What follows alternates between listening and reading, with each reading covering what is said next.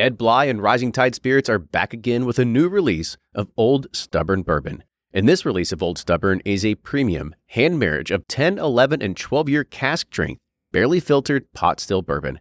It comes in at a staggering 123.8 proof, and the flavoring grain for this one, which the last one was wheated, but this time it's now rye. Rich, sweet, and bold with a long finish that's sure to be another eye-opener.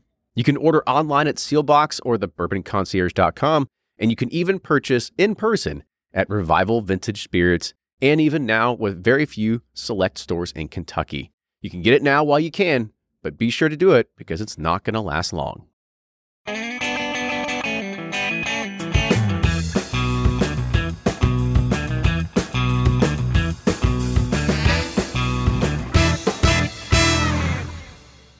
This Whiskey Quickie, we're looking at the 2019 edition of the Parker's Heritage Collection. Now, this is a heavy char rye whiskey that was a level 5, whatever that means, minute 30 seconds, but it's also bottled at 105 proof, 8 years old, and $149.99 MSRP. So let's dive in with the nose. Let's go.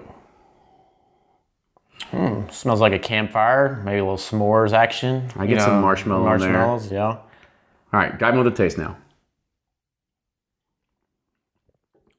Ooh, some fire. Yeah.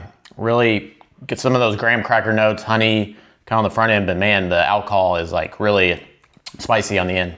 I mean, it's very overpowering. Like it definitely drinks higher than 105 proof. Yeah. So let's go ahead and let's rate this. So for the nose, what would you put it as? I like the nose a lot. And for the taste? Sideways thumbs. I agree. And the finish? Sideways thumbs. Too much heat. Yeah, I kind of agree with there. It's almost too much. So. All right, toodles. Bye.